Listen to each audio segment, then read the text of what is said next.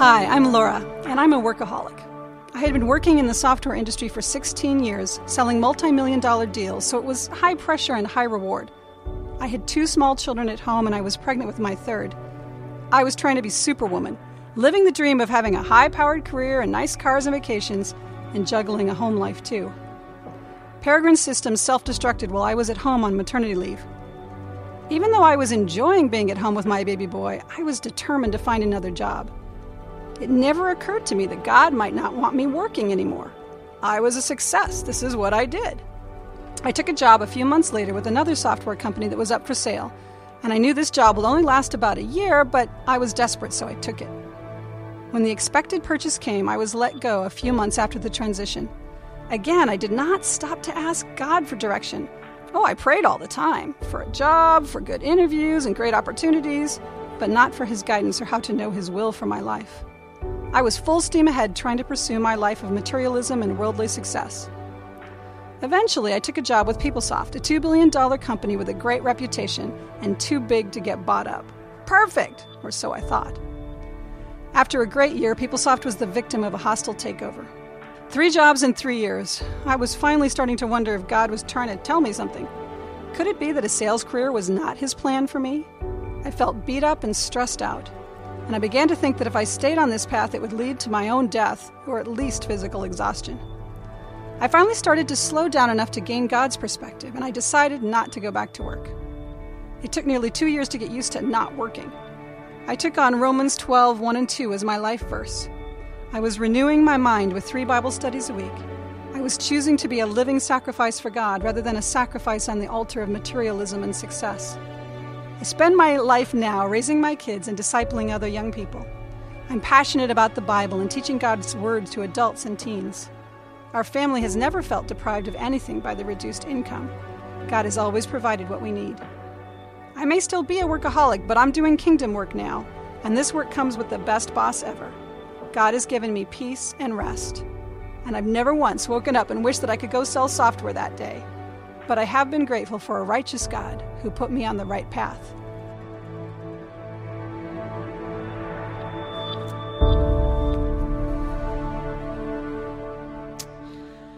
Well, I want to welcome you all to our sermon series, God Is. If this is your very first time here for this sermon series, you haven't been here for the other parts of it, let me help spin you up briefly on what we're doing and why we're going through it so you can be up with everybody else as we continue going this weekend, all right?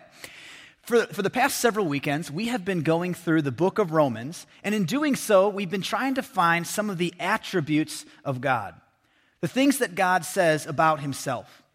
And in going through Romans and identifying these things, we've been learning much about who God is. And that's the important part for us. We want to know what God has to say about Himself.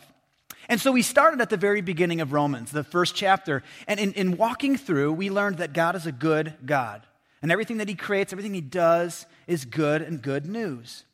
But we also know that while God may be good, and in God's goodness, that's perfection, we're not perfect. We're actually a little less than God's goodness, quite a bit less than God's goodness. And God has to deal with the fact that we are not good as He's good. And that's called justice. And so the second weekend, we learned that God is a just God. He has to deal with the things in the world that aren't good. It's the only way for Him to retain His goodness. Now, that would be a big issue because all of us would then be under judgment, as we are under judgment then by God's goodness and by His justice. Luckily, God chooses to act in His love with perfect grace. What that means then is that while we deserve judgment, God gives us grace instead. What a wonderful thing. Then we have an opportunity to have a relationship with Him, be outside of His judgment, because He chose to take all the punishment that was for us and to pour it onto His Son, Jesus, so that we could live free from it. But life isn't perfect from that point. It doesn't always end up perfect, and we see that we don't always react faithfully to God. Well, praise the Lord that we learned the next week that God is faithful even when we are not. And He doesn't change His faithfulness based upon how we act, how we respond to things.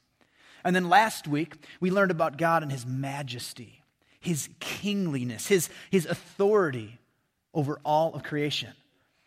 Now, so you're spun up a little bit on kind of where we've been, and that covers the first 11 chapters of the book of Romans. Now, whether you've been here and you've been kind of going through these with us, or you're new, you might have noticed something about that, what I just walked through. In the first 11 chapters of the book of Romans, of which there are 16 chapters, Paul talks almost nothing about commands, nothing about what we should go and do. It's actually a little bit unlike the New Testament books. There's nothing in there telling us how we should go behave, how we should go act, what we're supposed to do in light of these things. In fact, I went back through to check this out this last week and counted every place that there was a specific instruction, a specific and direct command to the readers of Romans. I went back and checked that out in the first 11 chapters and found that there were less than 10 direct commandments. In fact, by some measures, depending on how you judge it, maybe less than 5 really direct commandments that people are supposed to follow, direct instructions. But what we're going to see is that tonight we're going to begin walking through the next part of this in Romans chapter 12, verses 1 and 2. Everything is about to change. So if you have your Bibles with you, go ahead and pull them out. I'm going to be using one of the ones that should be in the seat backs in front of you. It's going to be on page 875 for those of you who want to follow along. Romans chapter 12. I'll be beginning in verses 1 and 2. And so, dear brothers and sisters, I plead with you to give your bodies to God. Let them be a living and holy sacrifice, the kind he will accept. When you think of what he has done for you, is this too much to ask? Don't copy the behavior and customs of this world, but let God transform you into a new person by changing the way you think. Then you will know what God wants you to do, and you will know how good and pleasing and perfect his will really is. Now, these two verses are going to be pivotal in the book of Romans because it takes us from basically the explanation portion of the whole book into the instructional portion. Any football fans? Got here like football? Anybody? Okay, I grew up loving football. Diehard Bears fan, by the grace of God. And I'll tell you that my dad would coach me through, and as I was kind of sitting on the couch next to him watching the games, he would explain how football works. Did anybody have a similar interaction like this with a parent or a loved one or a friend, or maybe it was your spouse and you first got married and that person helped you learn how this works? Watching the game, I'd ask, well, why do they have the ball now? And what happens next? And my dad explained to me that this team carries the ball and their job is to get it down the field and into the end zone to score a touchdown. That's worth 6 points. And now on occasion it doesn't work out like they thought and they might have to kick. And so he explains all the rules and how the whole thing works out. And he walked me through all the pieces. He would even on occasion tell me about, well, this guy used to play for a different team, but now he's on this team and it's really good. And that coach, he's really good, but he won't come out on the field because coaches aren't allowed on the field. They tell people what to do when they're there.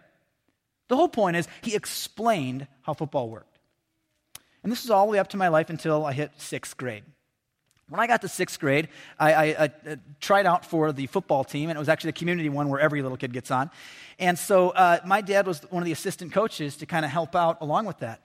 And I remember the day that I went with my mom to go pick up the gear, the gear pickup day to go to that big shed and get all the pads and everything. Man, I felt like a warrior. It was awesome. So I get home, I put all this stuff on, don all of the gear, and I just literally, I put on the shoulder pads and the helmet, and I put on the girdle. I still don't even know what a girdle is. And all the gear that they have, all those little pads, and I just ran as hard as I could into the wall in our kitchen, all right?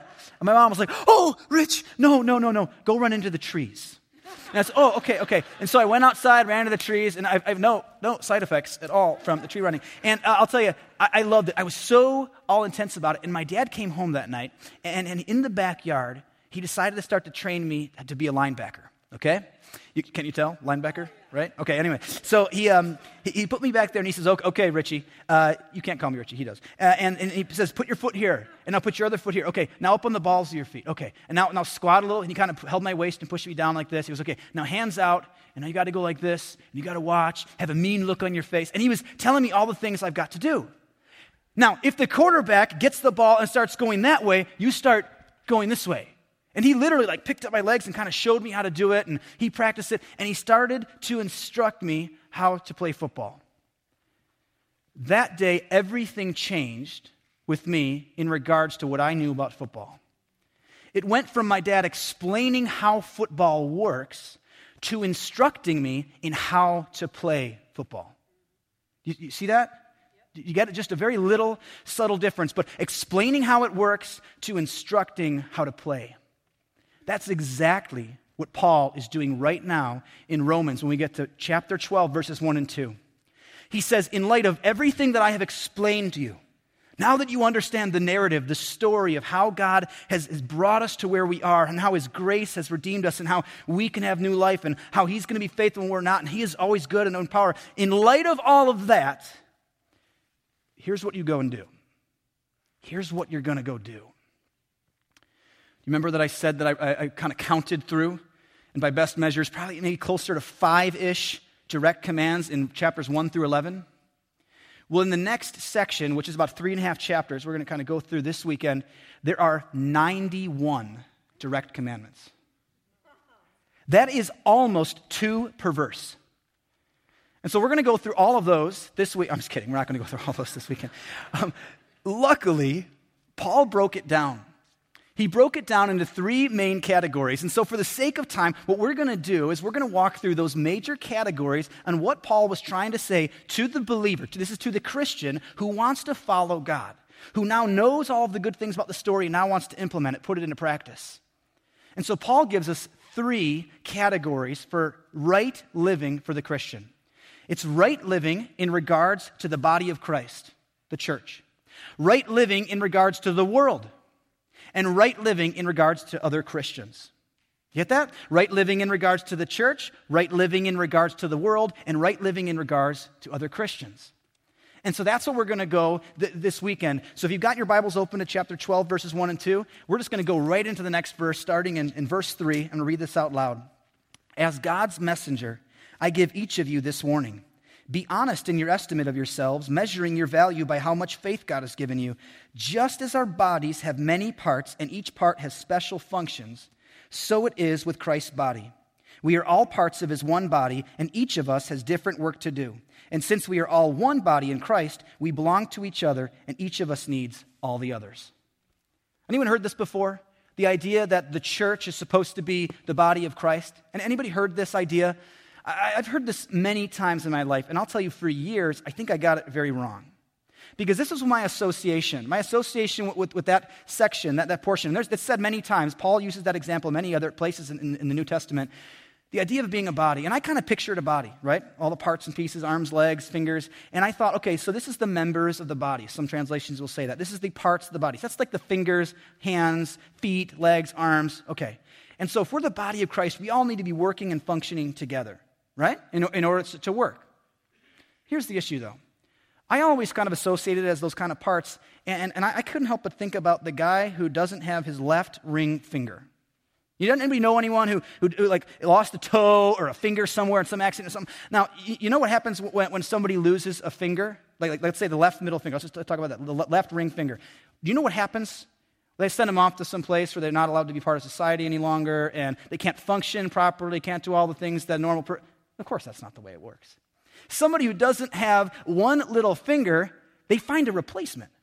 They might get a prosthetic on there, and I'll tell you right now, it really doesn't, over the course of the rest of their life, impact terribly the rest of living.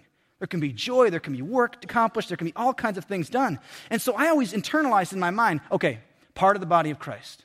So I'm one of those pieces. If I'm not there, it's really not that big of a deal. They'll just find a replacement. Or learn to live without me. I think a lot of Christians live that way in practice, whether or not they'd say it out loud. They think, well, I don't really need to be part of the body of Christ like that. I'm just a finger. It's not a big deal. I mean, there's 4 more left there. They can still make a fist, do things. It's going to be fine. But you know what?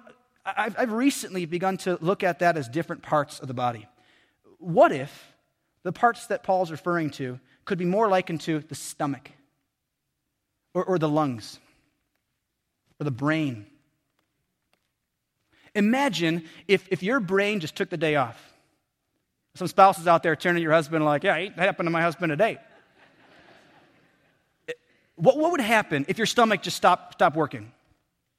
That's a big deal, right? You want me to tell you the short answer? You would die. If your lungs just gave out, you would die. If your heart stopped beating, you would die. You see, we are so needed in the body of Christ. I think that it'd be better for us to think of ourselves in that way. When we don't interact with the body of Christ in the way that we should, it's like denying the rest of the body, the heart. Denying the rest of the body, the stomach that gives nourishment to the rest. In fact, it's not only devastating for the person not connected, but it can actually devastate the body as well. It can devastate the body. But it is beautiful when this is done the right way. Have you ever seen Christian community at its best? Where people are living amongst one another with such love and adoration, respect and honoring and the right kind of iron sharpening iron and the things taking place with accountability and worship and glory to God. What a beautiful picture it is. We oftentimes talk about community and we kind of limit it to being just the scope of this small context of our local church or our small group or something like that.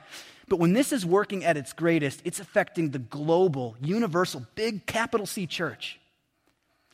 My wife and I went on a trip to a national park a couple of a couple years ago, and this was one of our things we always loved doing. We love going out to national parks and hiking around, so we decided to go down to Zion National Park, which is about 3 hours outside of Las Vegas. And it was the first trip we were going to take our little daughter on. She was about 9 months old at the time. And so I was putting all the gear, packing it all together, and I remembered one bag for me, one bag for Laura, one bag for Bethany. And it didn't quite work like that. Because I am a full-size person, and my bag's like this big for like 4 days. She is a not full-size person, Bethany, and she has like several bags that are like the size of me. Anybody ever a kid and all of a sudden realize if you need to travel somewhere, all the stuff you need to bring with you? It's ridiculous. And so we were trying to kind of survey all the gear we had and discern the pieces we needed to take with us. And the most worthless piece that I found there was the pack and play.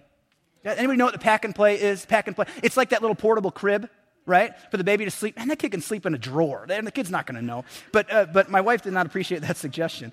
And so I said, okay, we'll deal with the pack and play, but this is a lot just to take on the plane, just to have, this is ridiculous. So what I did is I searched around online for churches, EFCA churches, Evangelical Free Church of America, churches in Las Vegas. That's the group that we're associated with, that we're connected with at this church. And so I found the nearest one to the airport in Las Vegas, and I just called them up. And I was like, hey, so I'm a Christian who goes to an EFCA church in Naperville, Illinois, and we're going to be down there for a week. Just wanted to know if anybody might have a pack and play we could borrow. And the guy was like, yeah, how about if I just get your email address and I'll contact you? And so I was like, I'm never going to hear this guy again. Gave him my email address, hung up. By the end of the day, that guy had received 7 families offering their pack and play so we could use them for the week while we were out there. And so we picked it up right then. We brought it back. It was awesome. That's the body of Christ. Man, I didn't even know this guy. He loves Jesus, and so do I. And those other 7 families, the other 6 were kind of like, I wish they used ours. Like, how cool is that? That is so cool. Here's another one. Laura and I, last fall, we went to go to a wedding. I was standing in a wedding I was the best man in a wedding, actually, for one of my dear friends, and it was down in Arizona, Phoenix. And so Laura and I were trying to figure out the cost for lodging down there. It's expensive. It would have been like $600 for us to stay down there. And so he found out about that and told another guy who told another guy. I mean, someone who was just like connected way down the line. And we got a call from this guy saying, hey, so you're a couple of Christians who are coming into town and I need a place to stay? I was like, yeah. And he's like, well, yeah, you know what? Christians don't pay for lodging where I live. Not in my town. And I was like, that's okay. I felt maybe it's a little weird. Is this okay? But we did it. We went by it. We got it. We made sure it was all good. We went. It was cool. This family turned their home into a bed and breakfast. They gave us a couple of rooms. When we got there, there's a basket full of fruit and candies and stuff for the baby. Okay? Every morning, they woke up before us to make us breakfast. Like, I was so taken back by the Seaton family, who I'll probably never see them again this side of eternity. And I definitely never saw them before. But just because they love God, they said, hey, no. Christians, we don't do that. We invite you in. You're part of the family. You are part of the body of Christ. And when it's working right, it's such a beautiful thing. Let me read verse 13 of chapter 12 to you. When God's children are in need, be the one to help them out. And get into the habit of inviting guests home for dinner, or if they need lodging, for the night. See? Got a verse. Right there. It is beautiful when this is done in the right way. There's no special, exclusive, elite club of Christians who do these things and everybody else doesn't. We just love each other like a family.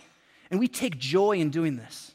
The coolest thing about those 2 stories I just explained, the families who stepped in to help us out had no knowledge of our existence before we asked for their help. They were overjoyed to help us. It wasn't one of those like, man, someone's going to have our pack and play. It's not going to be taking up that space in the closet for that week. I mean, they were so overjoyed to be able to participate in the family of God. Isn't that awesome? We get to have that. That's beautiful. Right living in regards to the body of Christ, the corporate body of Christ. That's the first category Paul covers. The second category that Paul covers of the right living is in regards to governing authority. To governing authority. He breaks this part down into two subcategories. Governing authority and others. So basically it's the whole world. So it breaks it down to governing authority and those who are just non-believers but also in the world. This is how you interact with those who are in the world. And I'm going to start reading this in chapter 13, verse 1. Obey the government whenever you agree with what they say. Oh, I'm sorry, I think I said that wrong. Some of you were like, oh, this church is awesome. All right, that's not what it says. Let me read what it actually says. Obey the government. Pause. For God is the one who put it there. All governments have been placed in power by God. Now, the truth is, I think the Bible's really clear, like when it comes to the whole Republican and Democrat debate, which is the right way to go.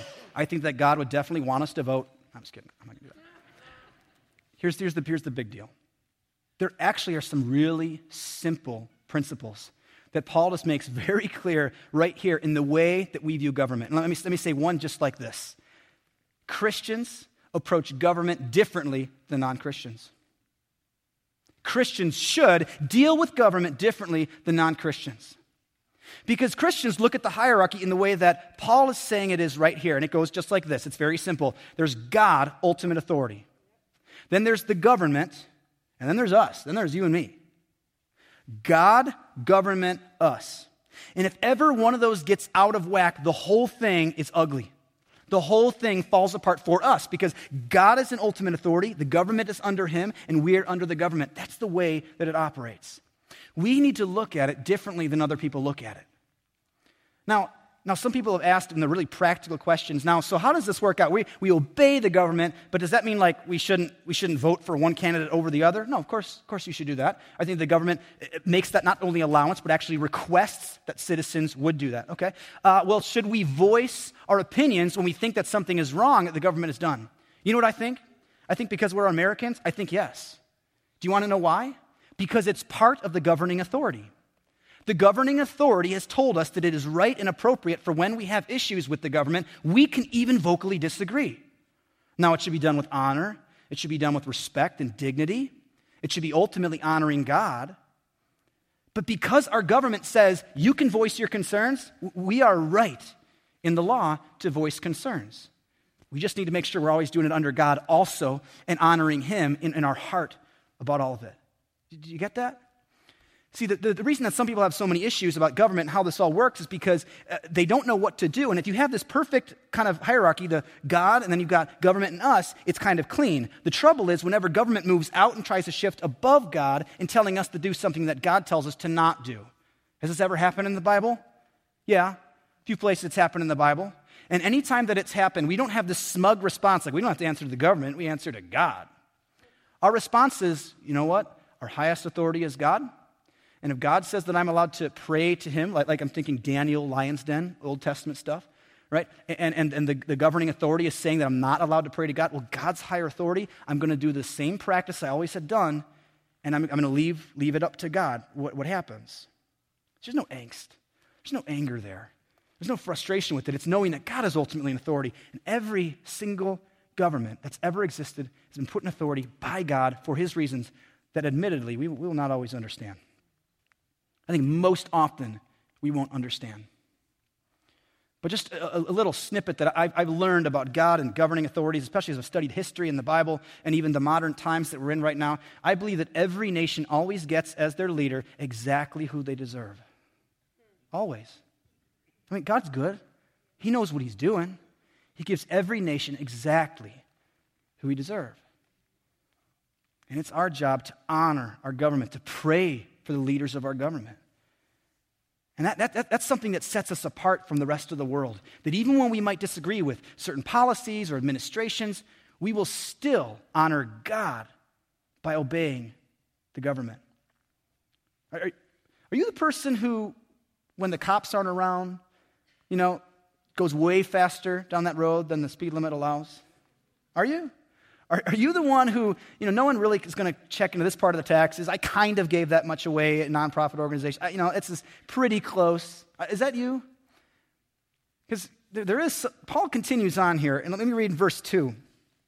So those who refuse to obey the laws of the land are refusing to obey God, and punishment will follow. If we refuse to obey the government, we're refusing to obey God. Now, some might question, well, what do you do when the government's telling you to do something that's sin? Well, we kind of already covered that, but just to make it really clear, God is our highest authority, and we obey the government up through everything until sin. And I think that that's what honors God. We should look different than the rest of the world in the way that we deal with governing authorities. The third category that Paul brings up, the third category of the right living is right living in regards to other Christians. And the way Paul actually describes it, he says right living in regards to other Christians, both weak and strong. And the reason he says this is not to develop classism, okay? These Christians who are really strong, these Christians who are the weak ones, he's not doing that at all. He's trying to address a specific issue going on in the Roman church. And here, let's explain what that issue is. It's right there in the text. Chapter 14, verses 1 and 2. I'll read it out loud. Accept Christians who are weak in faith, and don't argue with them about what they think is right or wrong. For instance, one person believes it is all right to eat anything, but another believer who has a sensitive conscience will eat only vegetables. Now, for the record, I am a carnivore. I did not fight my way to the top of the food chain to eat rabbit food, okay? In fact, my stance that I maintain is that, how are we not supposed to eat animals? I feel like if I'm not supposed to eat animals, then why did God make cows out of steak? Right? Pretty good question. But this really isn't about food, okay? It's really not about food. And actually, Paul will hammer that over and over and over in that passage. He'll say, listen, this isn't about what you eat. It's not about what you drink. That's not the point. Here's what it comes back to. The Romans in this day were struggling with something. The Roman Christians knew that much of the meat in distribution had been offered to idols and sacrificed to false gods. This had happened in the Old Testament days as well, back in the book of Daniel chapter 1, that it happened that the meat was out there being sacrificed to false gods. And so the Christians are saying, well, hold on, I think that if that's the case, I need to be really careful to not eat any meat at all, just so I don't ever touch the meat that might have been offered up to a false god, okay? Now, Paul says, listen, it's not an issue. Listen, God knows what's going on. You're allowed to eat food. You're allowed to eat any kind of food. That's not the issue here. But he does also recognize that our conscience may be something really heavy on our hearts when it comes to a situation like that. And so instead of saying, hey, don't worry about it, just do what the rule is, he says, listen, if your conscience is eating you alive, well, then don't do it. Just don't do it. In fact, not only that, but if you are a person who has no trouble eating meat, don't do it around these other people, these other Christians, because you might cause them to stumble in their own hearts. And you need to love them and honor them enough that you'd even change your diet because you care for them. That's how you need to live with other Christians, and that's what he's talking about there. I think perhaps a more modern contextualization will be talking about alcohol, okay? Probably a little more modern contextualization. I was in the Marines, and I did a booze cruise once around South America. I mean, I was trained and taught to love alcohol and to abuse it poorly, okay? And so I know now in my life that I have given over the things that used to be on the throne in my life. I've tossed those down. I've offered God to sit on the throne, Him to be the Lord of my life. I've decided that, you know what, I'm just not gonna do that. That's gonna be my main focus is not to really be around alcohol. And the truth is, I know so many people who've come out of that background, and it's been such a hard thing. I'm just gonna not for their sake.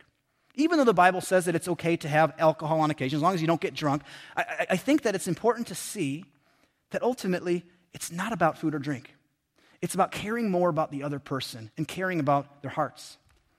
Paul addresses this in this entire chapter 14. I'm going to read verse 17 to you out loud. For the kingdom of God is not a matter of what we eat or drink, but of living a life of goodness and peace and joy in the Holy Spirit. If you serve Christ with this attitude, you will please God, and other people will approve of you too. So then, let us aim for harmony in the church and try to build each other up. But here's the final question. What does this have to do with God? So great, Paul. We know that this is what you've explained to us about the whole world and life and everything. That's wonderful. And we also now know that there's a few areas that we need to be living a little differently in. We need to be focused on in instruction, changing in our lifestyle. So we've got that. But what does it have to do with God? This seems like it's a little bit incongruous with what's going on with who God really is. And here's the deal. God is a righteous God. It means that God is right in his living. God is morally right, justified in completion. Have you ever been to a grocery store and seen like a little kid just throwing a complete temper tantrum? Anybody ever seen this go down? Okay, and I'm not talking about the one where the moms and dads are trying to do something. You're like, okay, man, these kids are going crazy. Try to do something. But where a parent just abdicates total responsibility, and the kid's just pounding on the floor and kicking and screaming and knocking people over and all this stuff, and the parents don't do anything, and you see a crowd kind of looking, as they go by. What do you think those other parents are thinking? You think they're thinking good thoughts about the parent of the tantrum child? No, I don't think so. Here's why. I have a friend of mine from the 95th campus, Paul. He and his wife took their kids to Disney World the past couple of weeks, and they just got back, and he told me all about how exciting it was for them. They just absolutely had a great time. And the reason it was so great, he says, is because his kids were so obedient. They did everything they were supposed to do when they asked them to do it. So much, in fact, that at one time they actually had somebody come up to them and say, hey, I just want you to know you're doing a great job as parents because those kids are so well behaved. Here's the big idea. When the children obey, the parents get the praise. When the children obey, the parents get the praise. God desires for us to live righteously as he is righteous. God loves us so much that he wants us to be the right representative for who he is. When we obey him and the world watches what Christians do, when they look around and see, man, these people really are living the way they're supposed to live. And even when they fall, they repent and they confess and they come right back and they go back to this God again. They say they're sorry and they change and you see things happening with them. And they say that God is loving and these Christians, they love. And they say that God is patient and man, those Christians, they're so patient. And they say that God is gracious and they are quick to forgive. Always. They just pour grace out. Isn't that the way it's supposed to look? Our God is a righteous God. And it is our role, our privilege to be able to live rightly, to be able to be an example and to be a great representative for who our God actually is. And at this point, the question could come, well, how are we supposed to do this? Because God offered us grace because we weren't even capable of taking care of ourselves, and he offered us this grace. How in the world are we supposed to live righteously now? And you know what? We've already covered it like 3 or 4 times already this weekend. Even if you haven't realized it, I want to read it one more time to you in Romans chapter 12, verse 2. We read 1 and 2 several times now. Romans chapter 12, verse 2. Let me read this out loud. Don't copy the behavior and customs of this world, but let God transform you into a new person by changing the way you think. Then you will know what God wants you to do. And you will know how good and pleasing and perfect his will really is. Who's going to do the work here? God does it. God wants for us to let him transform us into a new person, have our minds renewed. Our God is a righteous God. And he deserves representatives who try to live rightly in pointing to him. Let's pray. Father, we know that in all things we have not the power to be able to do this in our own. And we thank you that you tell us that you will take care of the work, that as long as we let you transform us, God, that you will. Father, we know that there is a tension that every believer must live with. This tension that you offer us grace and forgiveness in all things, but that also we should effort to do what is right. We should try to change our lifestyles. We should try to live more connected to the body of Christ. We should live rightly in regard to the governing authorities and the rest of the world. And we should live rightly in regards to the other Christians who are around us to our right and to our left. God, we struggle with it all the time. We pray that you will empower us to live rightly, that you will help us in our righteous living. Because God, you are all who is righteous. God, we know that there is no one righteous, no, not one, but we can be a representative of your righteousness when we point people to you and we allow you to transform us from the inside out. And we pray that would be the mark of our hearts and our lives. as a body of believers for the rest of days. We pray these things in Jesus' name. Amen.